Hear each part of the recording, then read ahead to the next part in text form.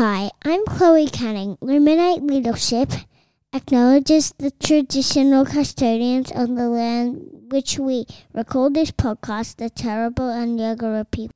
We pay our respects to elders past, present and emerging. Welcome to Lead with Courage, the podcast that celebrates the bold and inspiring stories of leaders making a difference. We're your hosts, Andy and Cherie Canning, and together we'll dive into the minds of the trailblazers, the risk takers, and those who embrace life with a growth mindset. On this week's episode of Lead with Courage, we welcome to the podcast Simon Doble. Simon is a purpose-driven humanitarian. He's a social impact entrepreneur, a keynote speaker, serial innovator, and author.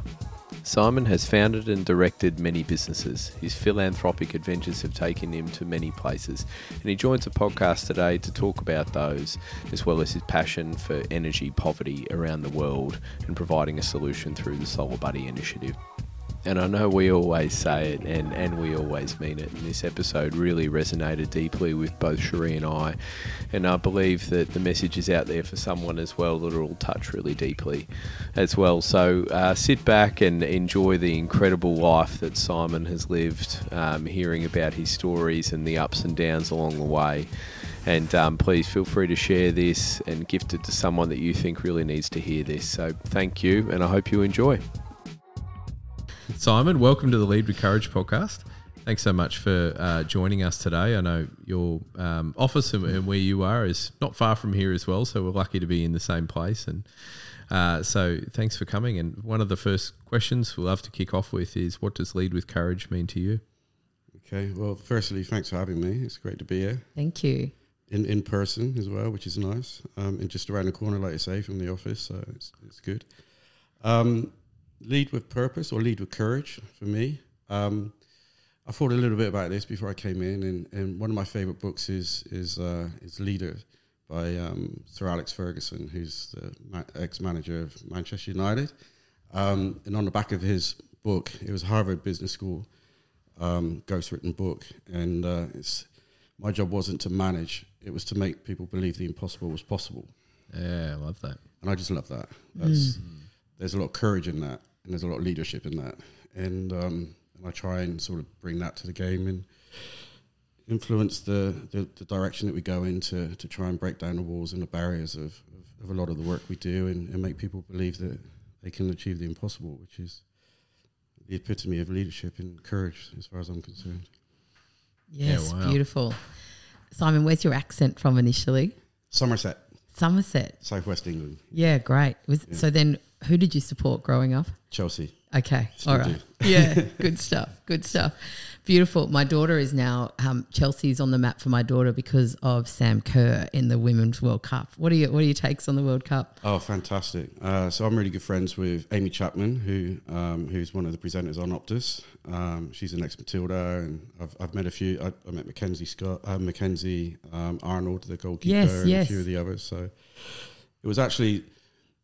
I've been asked this a lot, and you know, obviously a Brit, and when it comes to sport, I tend to go with the English side. You know, even in the Ashes, I'll still go with England. But I went and watched the England in Matildas against each other in Sydney, and I was fully behind the Matildas because I know them personally. Yes, and known Amy and her partner Billy, who used to work for us, and Billy used to play for England, and it was just a beautiful thing, and to have that personal connection with the likes of Sam Kerr and Mackenzie, and that was really special. So I'm super proud of what they did, and you know, the whole female empowerment thing, and hopefully they can take on the in-man sort of the US team and drive that sort of equality forward, which would be wonderful. Yeah, isn't it so powerful? We've literally just come back from holiday last week, and our daughter's reading the Sam Kerr books. Like that's what she wants to talk about, and it's incredible to see. Yeah, she's a phenomenon. She's absolutely amazing at what she does, and she's up for the Pushka Award this year, which is the best goal of the year. Wow. Which happened to be against England, which I saw. That semi, yeah. That was a cracking goal. She was running towards me when she scored that. That was quite a wonderful moment. But yeah, she's phenomenal. She's a great ambassador for Australia. She's a great ambassador for the sport. She's a great ambassador for young girls and young boys. And I'm very proud of what she's achieved. Yeah, incredible. We happened to be at the penalty shootouts game actually here in Brisbane. Oh, wow. I don't know if there's anything greater to experience in live sport than being there. I had every emotion under the sun that night. Yeah, it was incredible. Yeah, incredible. No nails left. No, exactly. Yeah. No voice left, literally. I just screamed it all away and cried it all away. Yeah, phenomenal. Brilliant. What an experience. And the whole team, I know that so many people talk about Sam, but it's the whole team, isn't it? The whole culture around it's just been phenomenal. Yeah. And I think the team came together when Sam was injured, and that proved unity, and Yes. and they all pulled in the same direction, and again that's leading with courage, and they all took their own leadership role, and I thought that was really good to see as well. So. Yeah, agreed. And I think it's that the impossible quote as well, like where it's like, well, everyone would have thought without her, we've got no choice or no chance. And then just seeing the team come together. We were literally just talking about how when leaders take leave or take time out of the business, how the team behind them rises up. So we've got to trust our teams to rise up without us. And that's probably the perfect example in a sporting arena. Absolutely. Yeah, phenomenal. So good. So good. Simon, can you tell us about, I know you've probably told this story a few times over, but can you give us a bit of a history of Solar Buddy and what it's all about for those who might not be as familiar? Sure. Okay. So Solar Buddy is an international children's charity. We tackle an issue called energy poverty, but predominantly extreme energy poverty. Extreme energy poverty condemns about 800 million people globally to perpetual cycles of darkness, ill health, unfulfilled futures, and repeated cycles of poverty. So they're spending vast majority of their daily income on fuel like kerosene or firewood or charcoal to light their homes, cook their meals, and basically do the basic functions that we do with electricity. Extreme energy poverty kills more children than AIDS and malaria combined every year, but very, very few people know that. So that's kind of what we do. We do it in various ways, in various engaging and educational ways. But how I ended up starting Solar Buddy, I read an article in Time magazine, and that was in 2011. And I was living in Noosa on the Sunshine Coast and doing my thing, living my life, and just happened, I'm an avid reader of magazines and at the time and books and stuff, and reading Time every week, every month. And there was this article that just described energy poverty as the world's worst form of poverty. And I'm well traveled, and I've been to Africa many times, and it just struck me that I'd lived in this sort of cycle of energy poverty, but hadn't actually considered it or comprehended it. And when I read this article, I was like, wow, okay, this is big. But it also struck me as solvable.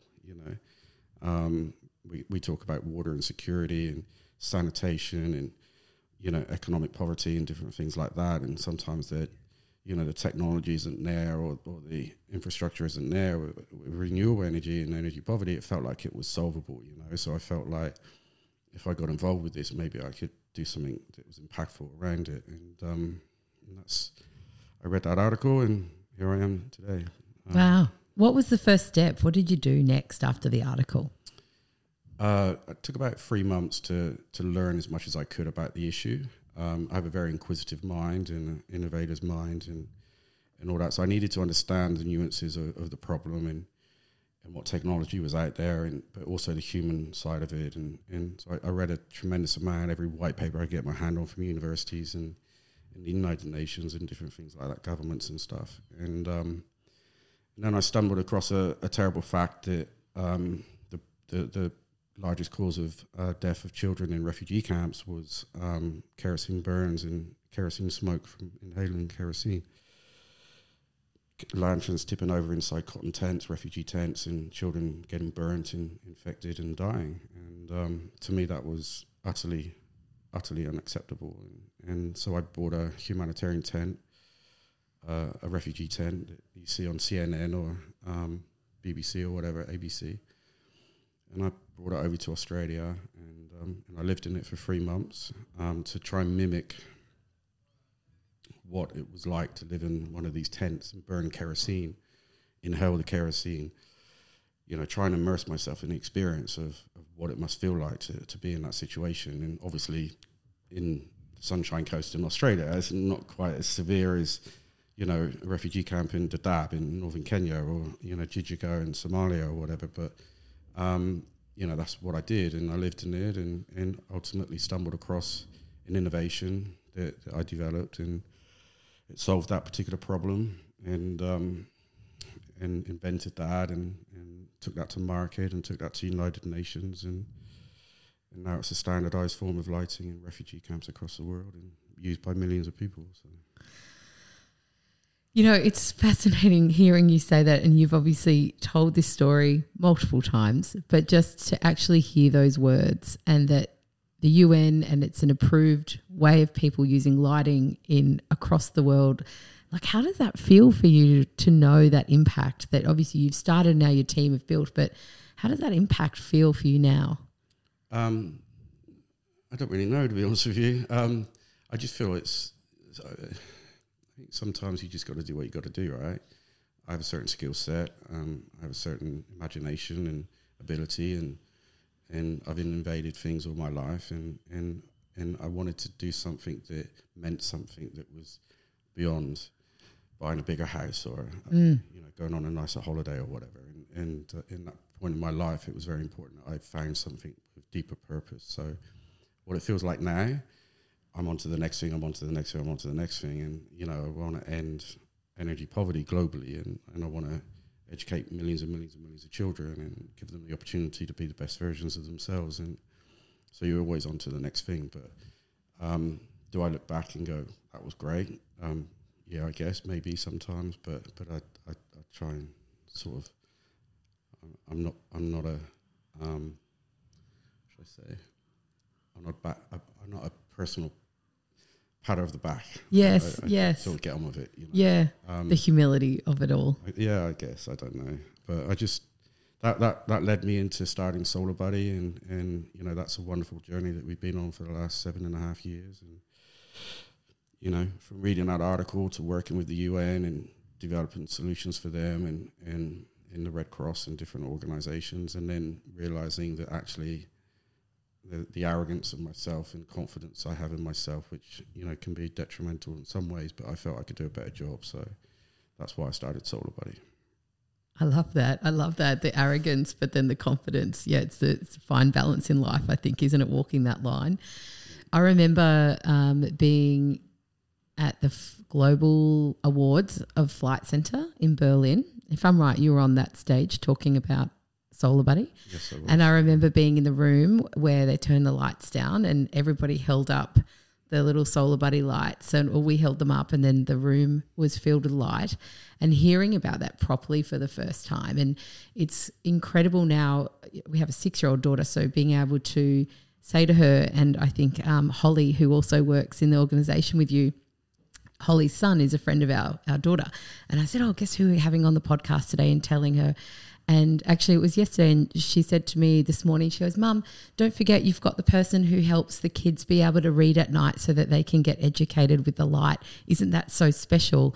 And it was just incredible when you hear like a 6 or a 7-year-old, the way that we can I guess, when we have something quite complex, that then we can educate or speak to it to a kid. When you break it down, it's like, yeah, isn't that phenomenal? Like being able to give the gift of education in a way that people don't often consider it. And I think hearing at that Berlin Global Ball, that was the moment where I went, wow, I don't think I've well-travelled, as you say, and you don't consider that actually these kids don't have light to read. They don't have light to educate themselves. So then where are those education opportunities, and in refugee camps, etc.? And yeah, often just think about food and water, as you say. It's just, I'd never heard the expression energy poverty, but now I'm, almost feel ashamed that you didn't realise that.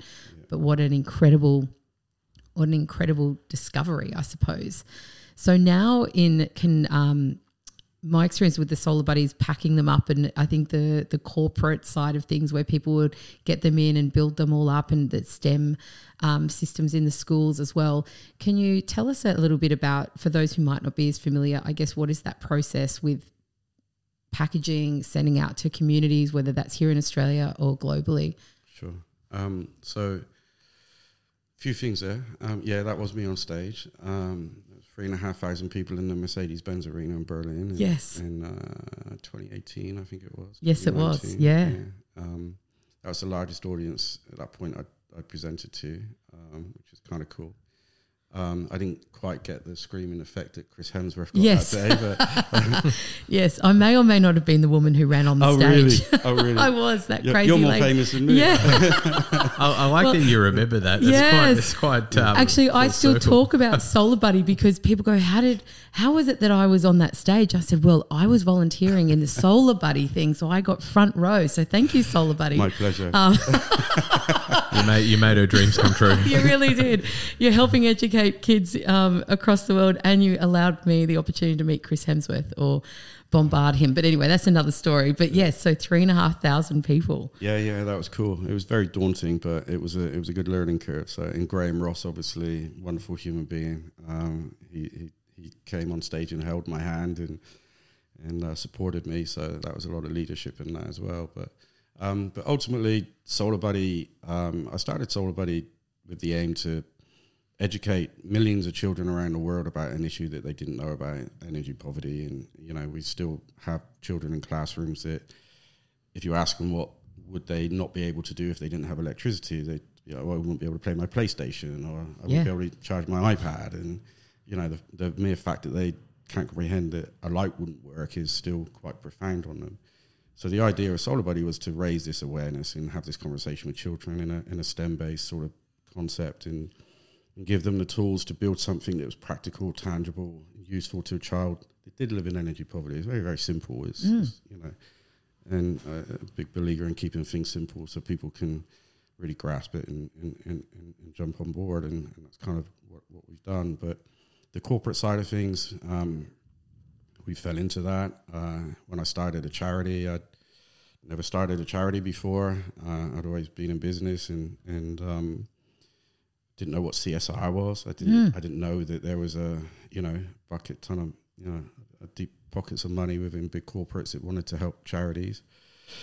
So a girl from a school went home and spoke to her father, and her father happened to own a very large company, and that was us entering into the CSR space, which ended up with me being on stage at Flight Centre and many other stages around the world. So, and we've raised millions of dollars on the back of it, and changed millions and millions of lives. So that's quite wonderful. But the system works very simply. People now we've changed the model a little bit. We Holly runs the education side, which is we have a whole range of education opportunities for children from 5 to 15 that they can learn about the Sustainable Development Goals and global citizenship and lots of other things, and they build tangible solutions that we then donate.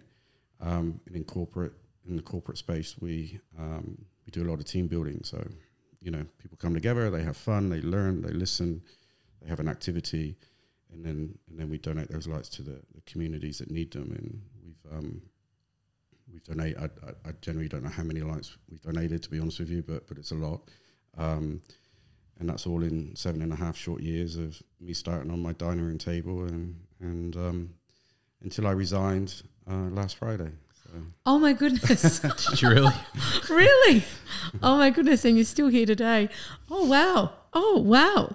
Okay. What's next? Yeah, well, I think part of leadership is planning for the future, right? And founder-proofing what you develop, and always finding the people that can do a better job than you, and encouraging them to be strong enough and capable to do that. So I've been founder-proofing Solar Buddy for the last 5 years. To be honest with you. So I stepped down as global CEO and stepped up into chair. My board are saying, I must say, I stepped up into the chair. Yes. It's an important role, and it's a grown-up role, and I'm 50 in March, so one day I should grow up. So this is the time. But I set up a company called Barefoot Citizens about 3 years ago, which is a head company of mine, and the subsidiaries underneath that are all social enterprises. So that's what's next. I'm planning on taking that to an IPO, and hopefully the next 5 to 7 years. And around 2030, hopefully when we've achieved the Sustainable Development Goals and hit those targets, and all my companies are aligned with the SDGs. So hitting an IPO around there would be really, really good fun. Yeah, wow. Well, congratulations. When you said resign, I thought you're completely out, but now you've got your big boy job. Congratulations, you serious one. That's awesome. Transition, a promotion in some ways. Yeah, wow. What, I guess you talked about, the UN goals and I guess the drivers behind things. Like, do you have your own personal values that are important to you that you have articulated or that you live by intentionally? Yes. I'm an atheist, but I believe in just doing good in the world. I believe that just because I'm a white middle-aged male born in England doesn't necessarily give me privilege beyond other circumstances, and we have a responsibility to be aware of that and those morals and obligations and responsibilities I carry, and I feel that we should level the playing field a little bit more and lift people that don't have the same opportunities up, and be willing and really consider how to do that, and not just tokenistic. And I carry those morals deeply. I've been doing that all my life, and I will continue to do that for the rest of my life. Even before reading a Time article, I would invest time in youth and apprenticeships and different things that I used to do just to try and help where I could, and I learned that from my parents and in my upbringing. But I think just generally just try and be a good, decent human being, say hello to people in the street and make conversation with people that look like they need an arm around their shoulder, sort of stuff. That's kind of the morals I try and live by. And sometimes I can be the person that needs the arm around my shoulder, So it's.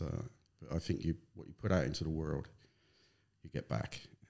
And if you put positivity and kindness and patience and support, then I think there's a ripple effect that goes from that. And I try and live by that. Yeah, I subscribe to that too. I think it's so important. So important. I'm wondering, on a slightly different perspective, I don't know how many countries you've travelled to. I'm imagining you've seen 106. Wow. Wow. Great. Okay, I just want a whole day speaking to you about that. 106. That's just awesome. Can you tell us, whichever ones come to mind, because 106, there's a lot of experiences there, but of the different cultures you've experienced, what are some great lessons that you think the world needs to learn from the way that people live as community? I think like connection and community. What are some of the big stories or lessons you've learned from them? I was asked this the other day, actually. I did a keynote in Melbourne, and one of the questions from the audience was very similar, and it was, what have I learned from the travels and stuff? And what I see in impoverished communities and developing economy countries and people that we might perceive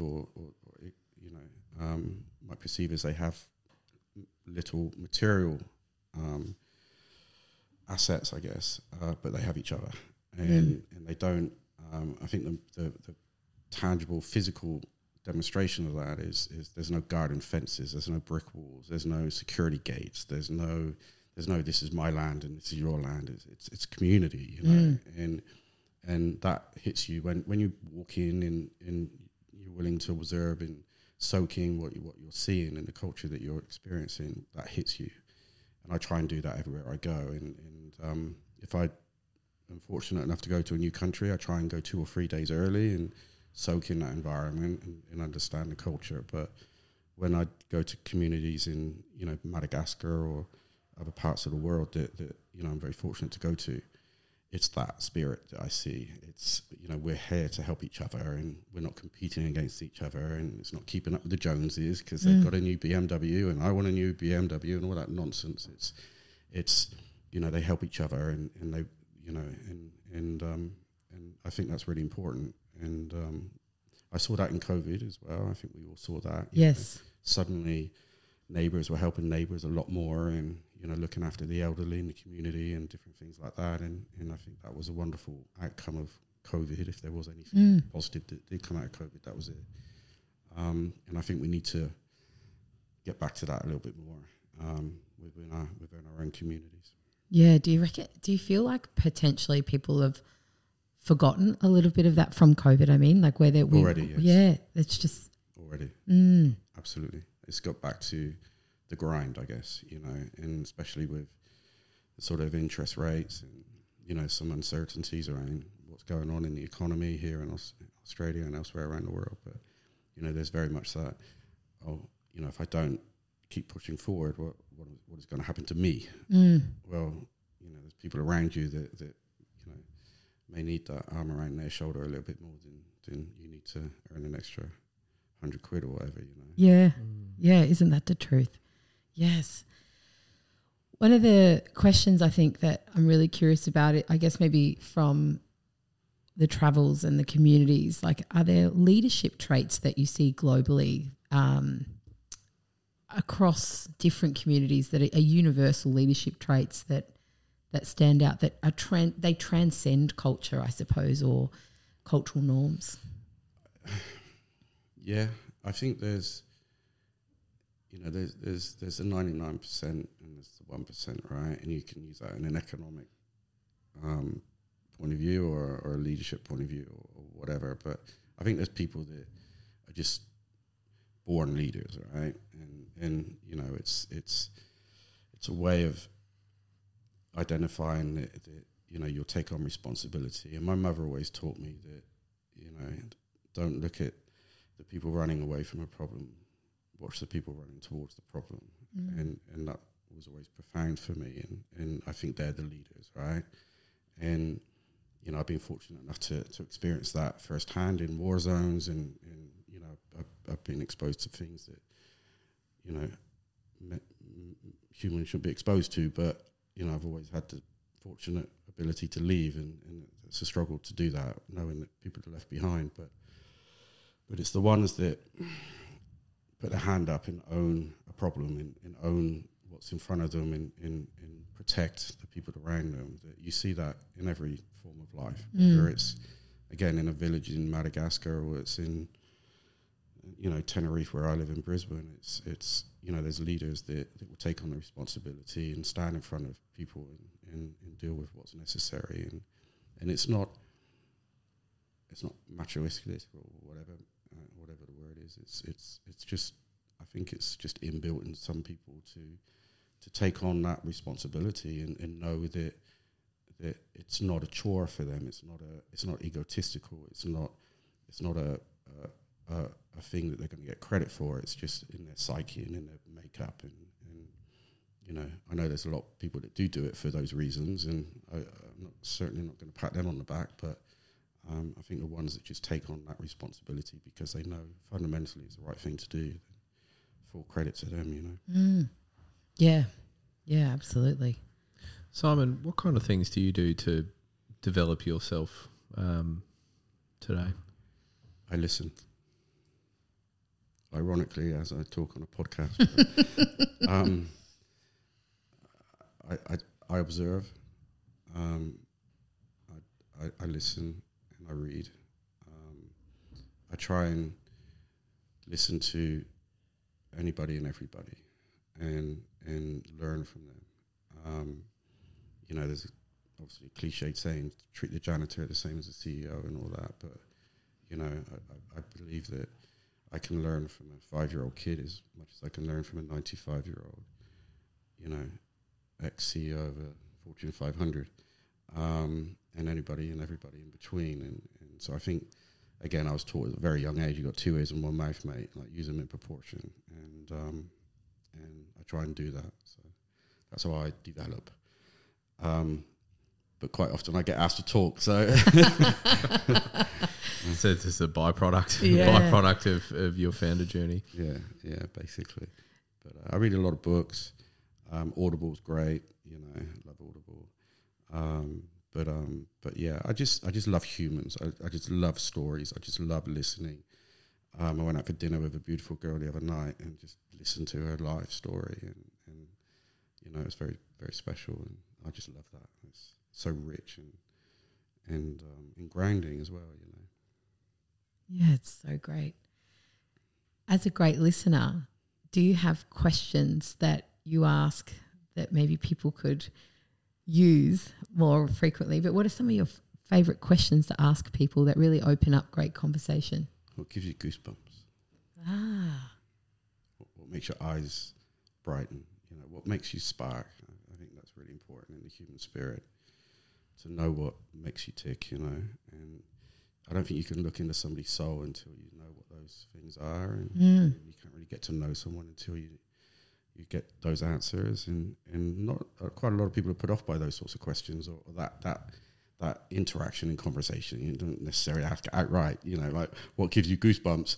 Now tell me the answer. It's I just love to be inquisitive on people's lives and what makes them tick, and when their eyes light up, that they talk about something that they're it's passionate about. I think that's true wonder. Yes, I love that. I actually just want to ask you what gives you goosebumps now, but I know you said not to do it in that way. Having done this and for 7 years and now moving into something else, what is it that really is lighting you up? No pun intended or pun intended. But what are those moments for you in, say, the last 6 months? What have been some of those moments that have really lit you up? Oh, there's so many. Every day's a goosebump day, really. We set up a business in February. It's now scaled into 21 countries in less than a year. We signed another 2 countries yesterday. What business? What part's that? So it's a network of team building companies that will be doing all our team building activities globally. So I never expected that to scale quite so fast, but it's a wonderful thing that we're on, and that's very exciting. And now I can busily get back to what I'm good at, which is working with my design team, my industrial design experts, in develop new products and new solutions to help more people, and that's all very, that's where I'd love to be. Yes. And so that's been nice to be able to get back to that. We're developing a board game that's going to be a good seller and raise a lot of awareness and interaction around what's leveling the playing field, and talk about that sort of conversation into family homes about maybe monopoly isn't how you make the world a better place. Buying more property. Yeah, wow. Yeah. So we're looking at those sorts of dynamics and how we do that. I'm working on a range of children's books, which is kind of fun because I'm a big kid myself. I wrote a series of children's books about 15 years ago, and they went really well, and so we're doing a new series. And so there's a lot of really fun, creative projects that I can now get my teeth into, which is nice. And I still very much across the workings and day-to-day of Solar Buddy is, but the more creative stuff I can, which gives me goosebumps. Yeah, I can see it in your face. Yeah. Yes, I can see it in your. That's your happy place. Yeah. I just love to tinker and create, and we're working on wheelchairs and disability devices for children in India and Africa, and there's a million and one things that we're working on, and I just know that they're going to make an impact. I just know they're going to make a difference, and that fills me with a lot of joy. So beautiful. With so much in the world that needs to be done, how do you stay focused? Well, in some way you're saying there's a multi-focus, but how do you stay focused when, I guess, you turn up into these countries and these communities and just see so many challenges, and it would be heartbreaking that we only, how do you keep that focus without feeling like you just want to fix everything? Yeah, it's a good question. So I'm an investor's nightmare, right? I've been told to focus once. I've been told to focus 1,000 times or 1,000,000 times. But to me, focus is variety. And I, some people can spin one plate and do it very, very well, and they do that for 30 years, and good on them. The thought of me spinning one plate, I won't be able to do it very well. I'll be the worst one plate spinner possible. But spinning 30 plates is I can do that, and I'm a single guy, and my children are grown up. I have a lot of time and a lot of energy, and I don't work. I don't get up and clock in and sit in traffic, and so I have a lot of time that I can invest in so many projects. And when you truly, truly, truly love what you do, it's not work. You know, it's sheer passion and drive. And I'm so privileged to have that, and so grateful that I have that. So it enables me to do lots of things and be involved in lots of teams and come up with different ideas and stuff. But yeah, you want to try and do everything, but there comes a point where you have to narrow the focus down a little bit and you know, set project plans out and set deadlines in place and okay, let's accomplish that and get that to market. But you've always got the next one 30%, 40% there. Yeah. And it just goes on like that. You know, it's pretty standard, really. Yeah, I love that. The 30 plates, it resonates with me a little. Yeah, that's great. Yeah, it totally does. I think you would prefer if I just had one plate at times, but I don't feel like one's enough. It's never enough.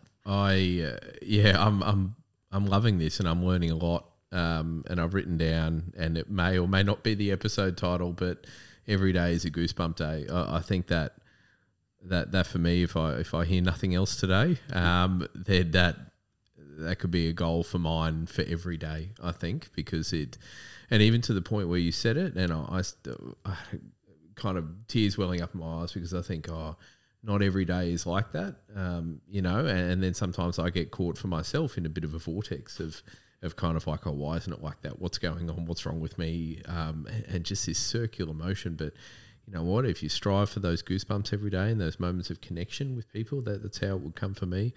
The moments of connection, you get to see someone's soul. It's an absolute privilege. You cherish that moment. Then that just makes it all worthwhile. And then everything else just kind of goes quiet and fades away, right? Because you're just in there. So thank you for sharing that. Oh, my pleasure. It's and not every day is a goosebump day, but you can have the mindset that it can be, right? And, you know, I jump out of bed and I have a shower and I pump the music up and it's like, right, let's do this. Let's change the world, you know? And it can be, some people can be, wow, well, that's a little bit too much, mate, you know? But if you don't get that mindset, then how can you? And so yeah, try and live with that philosophy. You can manifest it and get on with it. Yes. From a travel perspective, you're more your own personal travel. Where's somewhere you've been that you're happy never to return to? Because I reckon everyone's going to ask you, where's your favourite and where's this? But where's somewhere you've been that you thought, I'm okay not to go back there, and is there a reason why? Wow. Okay.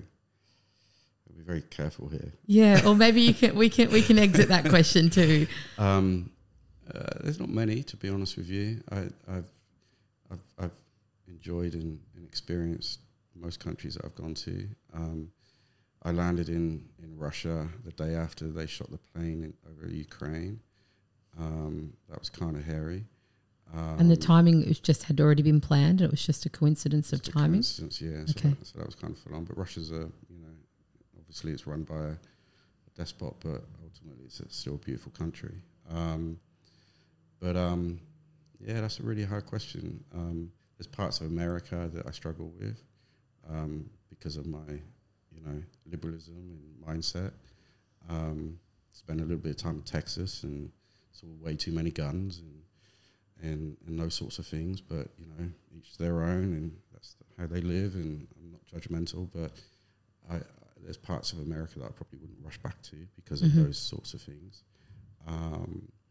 But no, I've been in Iraq, I've been in Syria, Afghanistan, Pakistan, places that Somalia, spent a long time in Somalia, Sudan, South Sudan, Chad, all across sub-Saharan Africa. And, some people would be like, oh, scary places, right? And I've seen things that, not many people would ever want to experience again, but, you still learn from that. But yeah, I think there's parts of America that are just a little bit,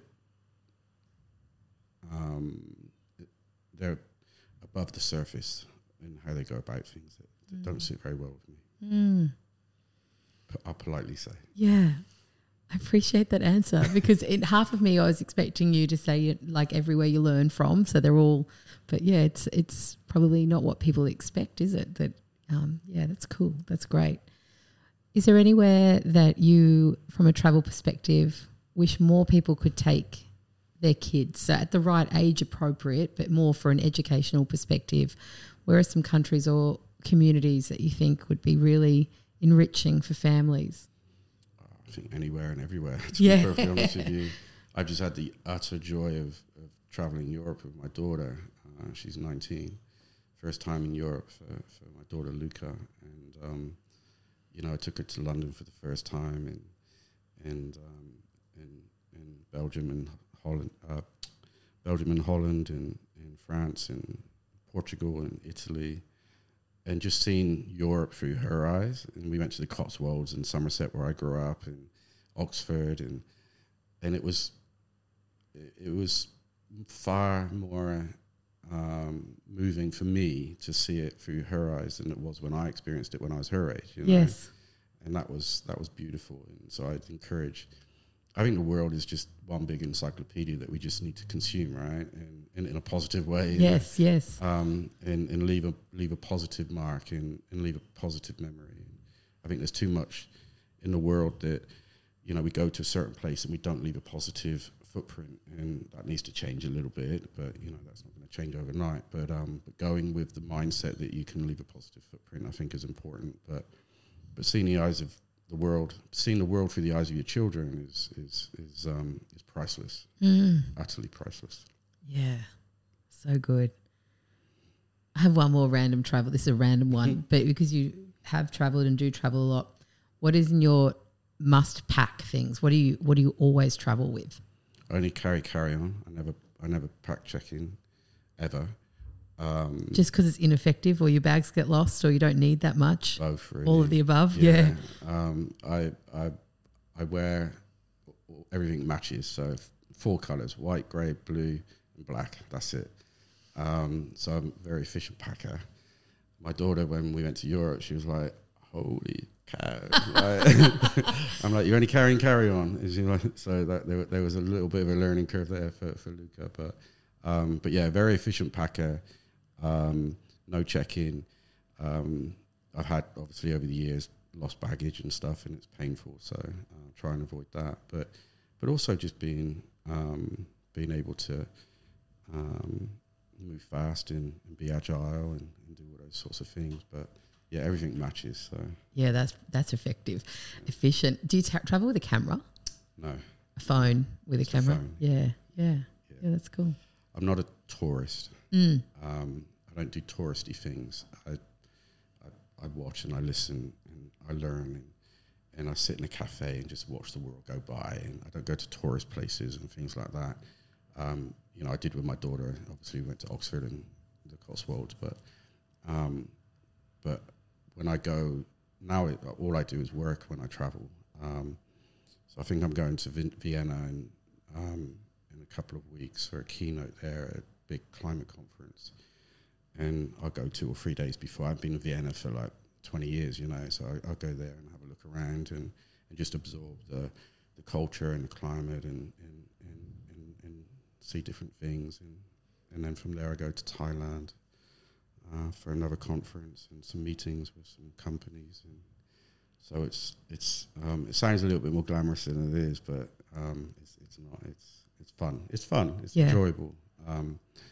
But it's impactful. It's all building what we're doing, having the conversations with the right people. So a lot of chief sustainability officers now that from big companies that want to talk to us about what we're doing, which is very exciting. And 7, 8, 9, 10 years ago when I first started doing this, there wasn't a CSO. Yeah. Nobody had a CSO. Yeah. Now all these big companies have CSOs, and we get the privilege of sitting down with them, which is really nice. So it's really phenomenal to think about that impact, and even talking about the UN sustainable goals, like what years ago, what even were they? Like I don't think people even knew that they existed, and now it's becoming a little bit more, not everywhere, but still more common language.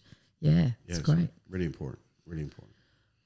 For companies that, and maybe a lot of the clients we work with, for example, might be more that SME level, And I mean, obviously listeners will come from anywhere, but for the companies who aren't really large, where they've got the ability to have that kind of resourcing from a people perspective, a financial perspective, what impact can you say that smaller businesses can have? Because they might have these desires, but they don't always have the numbers in people or money. But what are your thoughts or tips there? I think the SME space is such a golden opportunity. I think they individually, yes, they're small, but collectively they're huge, right? You know, by far and away the largest employers in most developed economies. But you know, they sit in silos and you know, through associations, and I think there's a lot of work to be done within the associations of small businesses. So, you know, I'll pick the Australian Association of Hairdressers. I don't even know if that exists, but you know, I walked past a barber on the way here. So yes. You know, you know, I think they have a responsibility in to bring their association members together to talk about what the future of the workplace looks like, and be leaders in what, you know, in this episode of our history, which is the climate crisis, and managing it, and what they can have a voice within that. I think that's really important. And you know, SMEs generally, you know, somebody to start in a small and medium enterprise takes a lot of guts, you know, and they're leaders in themselves, and you know, quite often they will respectfully, you know, work and earn an income and be happy with their lot, and you know, stay around the SME size. But I think the fact that they've done that themselves and they've taken the initiative to start their own business, then whether they employ 2 people or 20,000 people, they're still leaders. They're still able to influence change. And I think giving them the platform to have that voice is really important. And so that's something that we're working on, and Holly's working on that, and a few other in the team are doing that as well. So, you know, I think you know, there's a wonderful opportunity to bring them into the narrative that isn't just government and large ASX. It's you know, it's collectively we can influence change and be important members of this conversation as well. Yeah. So important to realise every voice and every business person can have the impact. They don't have to be something huge. Yeah. So important. So when you walked in here today, one of the first things we talked about was books on the shelf, and I know we've touched a little bit on that. But what books are on your bedside table at the moment, or in your Audible player? Currently reading a book about parental alienation, which is another thing that not many people know too much about, and it's a book about working and understanding your children that have experienced parental alienation from their point of view. So that's what I'm reading right now. Interesting. So I'm interested to learn a little bit more about that. I'm kind of joining the dots together in my mind about what that could mean, but it's probably totally off base. So I don't really talk about this too much, but you know, you asked, so I'm reading the book about it. But parental alienation is a huge social problem across the world, and it's where, you know, a married couple go through a divorce or separation, and one parent can sort of weaponize the children to dislike or grow to dislike the other parent, and it's a major cause of mental health issues in divorced parents, and it's a large cause of suicide amongst divorced parents, and it's utterly traumatic for the children.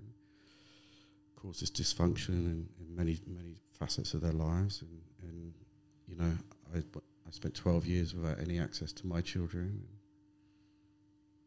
and I was almost one of those statistics, and that's why I do what I do, to bring light to children and their families so they can spend time together, and because I didn't have that opportunity, so that's why I'm reading that book. Thank you.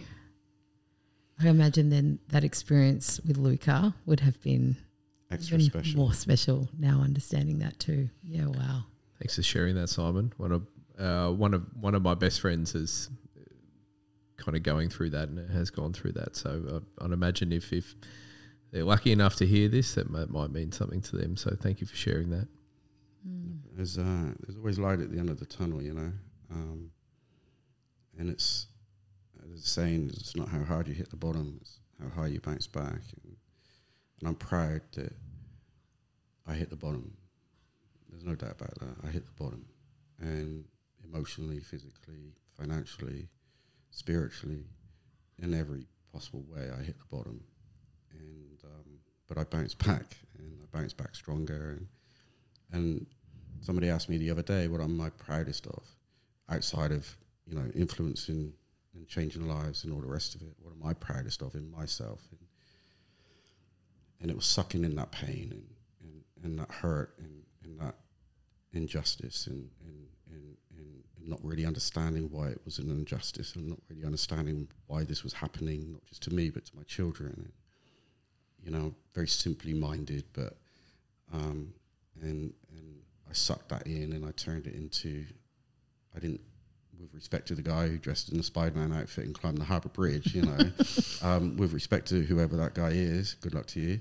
I didn't do that. I sucked it in and turned it into changing millions of lives for the better, and in honour and in the name of my children. And that's probably what I'm most proudest of personally.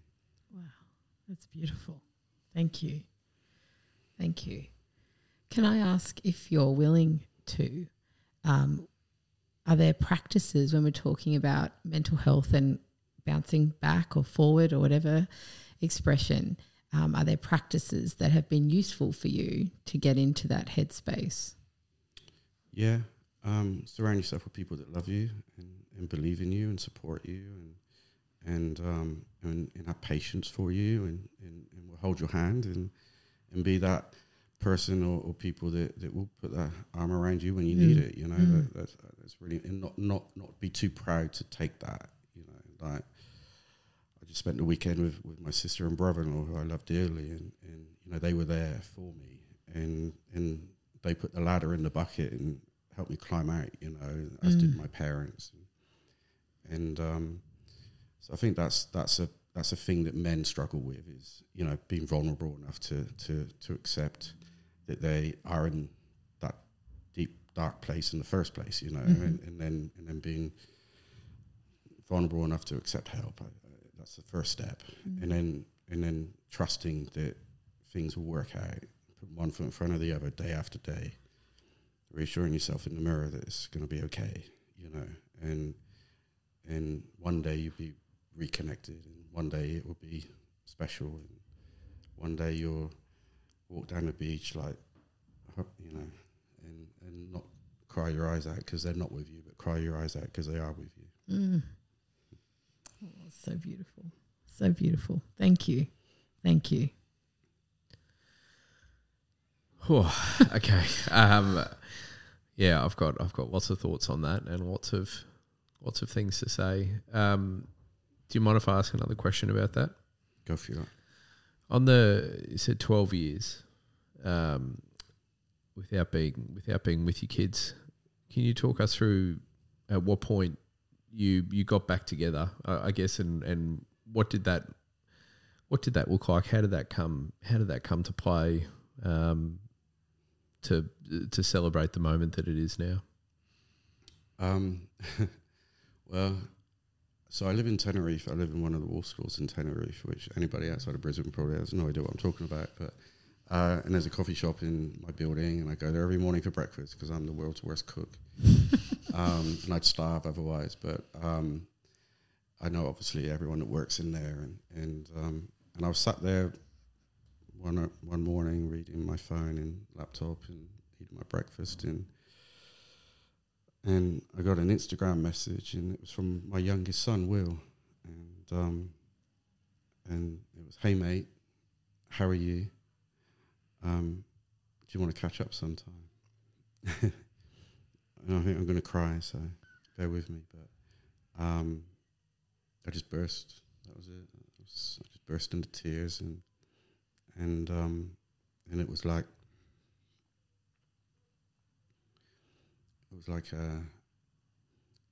I don't know, it was like a shield of armor that it just melted away, you know, and obviously the guys who work in the coffee shop came out to say hello and what was up, because they'd never seen me cry before, and then obviously they knew they know, and then that was a very special moment to share with people that are kind and have been with me, and then I saw my son for the first time in 12 years, 4 days later. Wow, that's incredible. That's absolutely incredible. Thank you again for sharing that with us. How many kids do you have? 3. You know, the part of that story that I'm resonating with the most is you talked about you got 3 other kids. How did you come to reconnect with the 2 others as well? It's I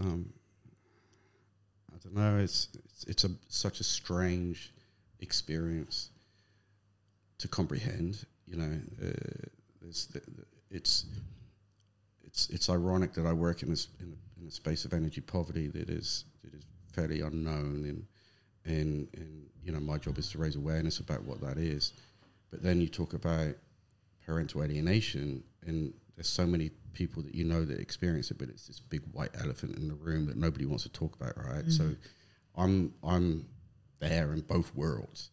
One nobody knows about, and I'm trying to get them to talk about, and one everyone knows about but doesn't want to talk about. And the irony isn't lost on me. But after Will reached out, and the bravery of Will, it you know, at 14 to reach out and do that, was you know, I'm so proud of him for that. And we caught up in Sunshine Beach, and he ended up coming to live with me and whatnot. And then about 3 months later, my daughter, who's 2 years older than Will, Luca, she reached out on Instagram as well and said, well, hey, you're spending time with Will. I guess I should get to know you. And it was very much a big sister kind of thing, and it was very sweet. And we, you know, obviously got together and had lunch, and it was probably one of the most special days of my life. And then in February this year, 2 years later, my eldest son Archie reached out, and we've had 2 beers together. Oh, wow. So we're building bridges. Life's good. Oh, so beautiful. You certainly are. Thank you for these goosebump moments today. Makes it all worthwhile, you know. That's so awesome. What do they think about the work you're doing in the world? I don't think they really grasp it, to be perfectly honest with you. They're all very, very smart and beautiful and talented, but I'm also very modest, I guess. If that's even the right word to say. But it's all about them, and you know, I think that the thing I say most is always been for you. Every single light is a star in the sky that has got your name on it. And you know, I know that I wouldn't be doing what I do if I hadn't gone through that. So the pain that they've experienced, and the pain that I've experienced, and the pain that my parents have experienced, and my sisters and brothers and cousins and nieces and nephews, we've all experienced it. There's millions of children's lives that have been improved just a little bit, illuminated just a little bit, safer on the back of that. And I hope they hear that. You know, it's not about standing on stage and talking and all that stuff, and you know, being a thought leader or whatever it is you get labelled. It's at the fundamental level. That's why I've done what I've done. So my children might be proud of me, and hopefully they are. So I'm certainly proud of them. Beautiful. Thank you. And I hope proud of yourself too. if you allow yourself to be. I'm not sure, but No, it's too much to do. yeah. I'll accept that one. Thank you. One of the questions that we always love to ask at the end of our conversation, but I think if not the last one, but it's definitely into me where we're talking here. What's the kindest thing? And perhaps we've just heard the 3 of them actually. But what's one of the kindest things anyone has ever done for you? For me, it's the small acts. It's the daily acts of kindness that just make the world a better place. They're the things that add up. It's not this one grandiose thing or this gesture or whatever. It's the little things that turn into big things because they mean so much. And, the smile, the handshake, the "Are you okay today? How you doing?" The walking into the coffee shop and saying good day to the barista that's working their ass off behind the coffee shop floor and just asking how their day is, and vice versa. Like those interactions to me is kindness. That's you can make people feel $1 million just by being present in those moments. And I think that's the epitome of kindness to me anyway. But a couple examples beyond that, I announced 2 weeks ago or whatever, 10 days ago, that I resigned from operationally running Solar Buddy, and I privately emailed a lot of people and spoke to people on the phone, but I also posted on LinkedIn, obviously. And I got this beautiful message from a head of a foundation who just retired from her role, actually, that working with Solar Buddy was the highlight of her career, and working with me, which really struck me, that's brave to put that out there on LinkedIn and to share that with me, and that was kind. She didn't have to do that. And I thought that was quite special. But just the little things, like just buying a coffee for someone or just being there to listen and be there. That's what I think a lot of people miss is kindness isn't about, like I say, these huge gestures of, buying people presents or whatever. It's listening, it's learning, it's letting people share their stories with you and know that they're being heard and know that you give a shit. And that to me is what kindness is all about. Yeah. Yeah. Yeah, it sure is. And I think when you travel, it's one of those things, isn't it? When you come out of your daily bubble, when you can go and observe other people's ways of living and their cultures, and especially when you don't speak the same language, I think smiling and eye contact, like that energy exchange is like, wow. People, that's so funny you say that. People, when I worked for the UN, I ended up in Australia because I can't speak any languages, right? I'm atrocious at languages and cooking. There's quite a few things I'm atrocious at, actually. But I ended up in Australia because I spun a bottle in Cambodia, and I had a triangle in the dirt, and it was a beer bottle, and I was drunk. And I had New Zealand, Australia, and California, and spun the bottle, and it landed on Australia, and here I am. Legitimately, that was... Yeah. That's awesome. But obviously all 3 English-speaking states or countries. And but when I worked for the UN, and you have to have bilingual at least to work for the UN, and I'm not. But I was a consultant. I was a contractor, so it didn't really matter. But people used to say to me, "How do you get on? Like, how do you communicate in Somalia or Ethiopia or wherever you are in the world?" And I smile. That's my language. I put my arm around them if it's appropriate, or on their shoulder, and smile and reassure them that I'm here to help and I'm here to listen, and we're going to be all right. And I think that's the language of kindness and all we need to do, really. Yeah. And be out of our own head and our own shit for a minute, like to be here, to connect with someone, to listen, to be in that space, to be present for them. The more that people can do that in this world, the busier the world is getting and the crazier it's getting, the more we need it. Yeah. And I think if you can demonstrate that, coming back to leadership and courage and all those things. Like, I think if you can demonstrate that in your DNA and it's just how you are, then you're demonstrating to children, young adults, future leaders that's how, I'm not saying it's the right way, or I believe it's the right way, but it's a way that can make people feel at ease and feel confident and comfortable and open up to you, so you get to be authentic with each other. And I think there's huge strength in that. Yes, there sure is. Well, Simon, I'm not sure what you've got on for the rest of the day.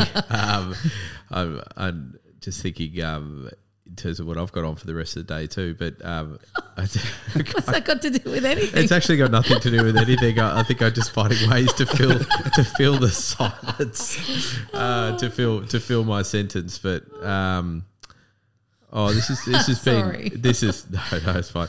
This has been a real gift for me to hear you say this today, and I believe when we think about leading with courage, and the reason that we wanted to do a podcast was to showcase human moments and human experiences like this. It's by the way of leadership lessons to be learned from people's stories is, you're going to organically get that, but the opportunity today to meet you and to connect with you and to see your heart and hear your stories. When asked about the book on your bedside table or in Audible, we didn't know that would take us down that track, but I'm so grateful that it did. And I thank you for your courage and your vulnerability, because I think with leading with that courage to talk about that story today, I've no doubt that it will impact someone somewhere who might be on a similar journey. And then it goes full circle to know that there's moments of optimism and moments of hope out there for them to keep pushing. So thank you for that. Pleasure. And it's not a uniquely male story. It's both sides. And, yes. And I'm very open to that, and I'm not judgmental, and I haven't pointed the blame at anyone. Circumstances happen, and that's what it is. But ultimately, it's an issue, and it's a huge issue, and it's a generational issue. And one of my jobs moving forward is to try and build. I have a platform. Obviously, platform is growing internationally, and I'm becoming braver, and now that I'm reconnecting with my children, it's becoming easier for me to go to that place, because it's not full of pain anymore. It's full of joy. And so I hope to hopefully gently, respectfully put a spotlight on some of these issues globally, as well as the energy poverty issue that I'm renowned for. So we'll see how we go. Well, thank you for the light that you bring to this world, and really appreciate this time. It's been really special. Thank you. Thank you very much. Thank you. Thank you. Thank you. Thank you.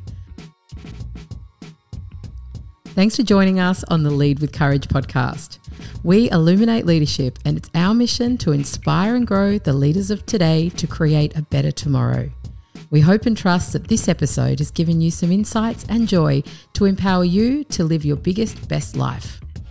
If you did enjoy the episode, we'd be so grateful for you to rate and share wherever you listen to this podcast. And until next time, go and lead with courage. Illuminate Leadership is not a licensed mental health service or a substitute for professional mental health advice, treatment, or assessment. Any conversation in this podcast is general in nature, and if you're struggling, please see a healthcare professional or call Lifeline on 131114.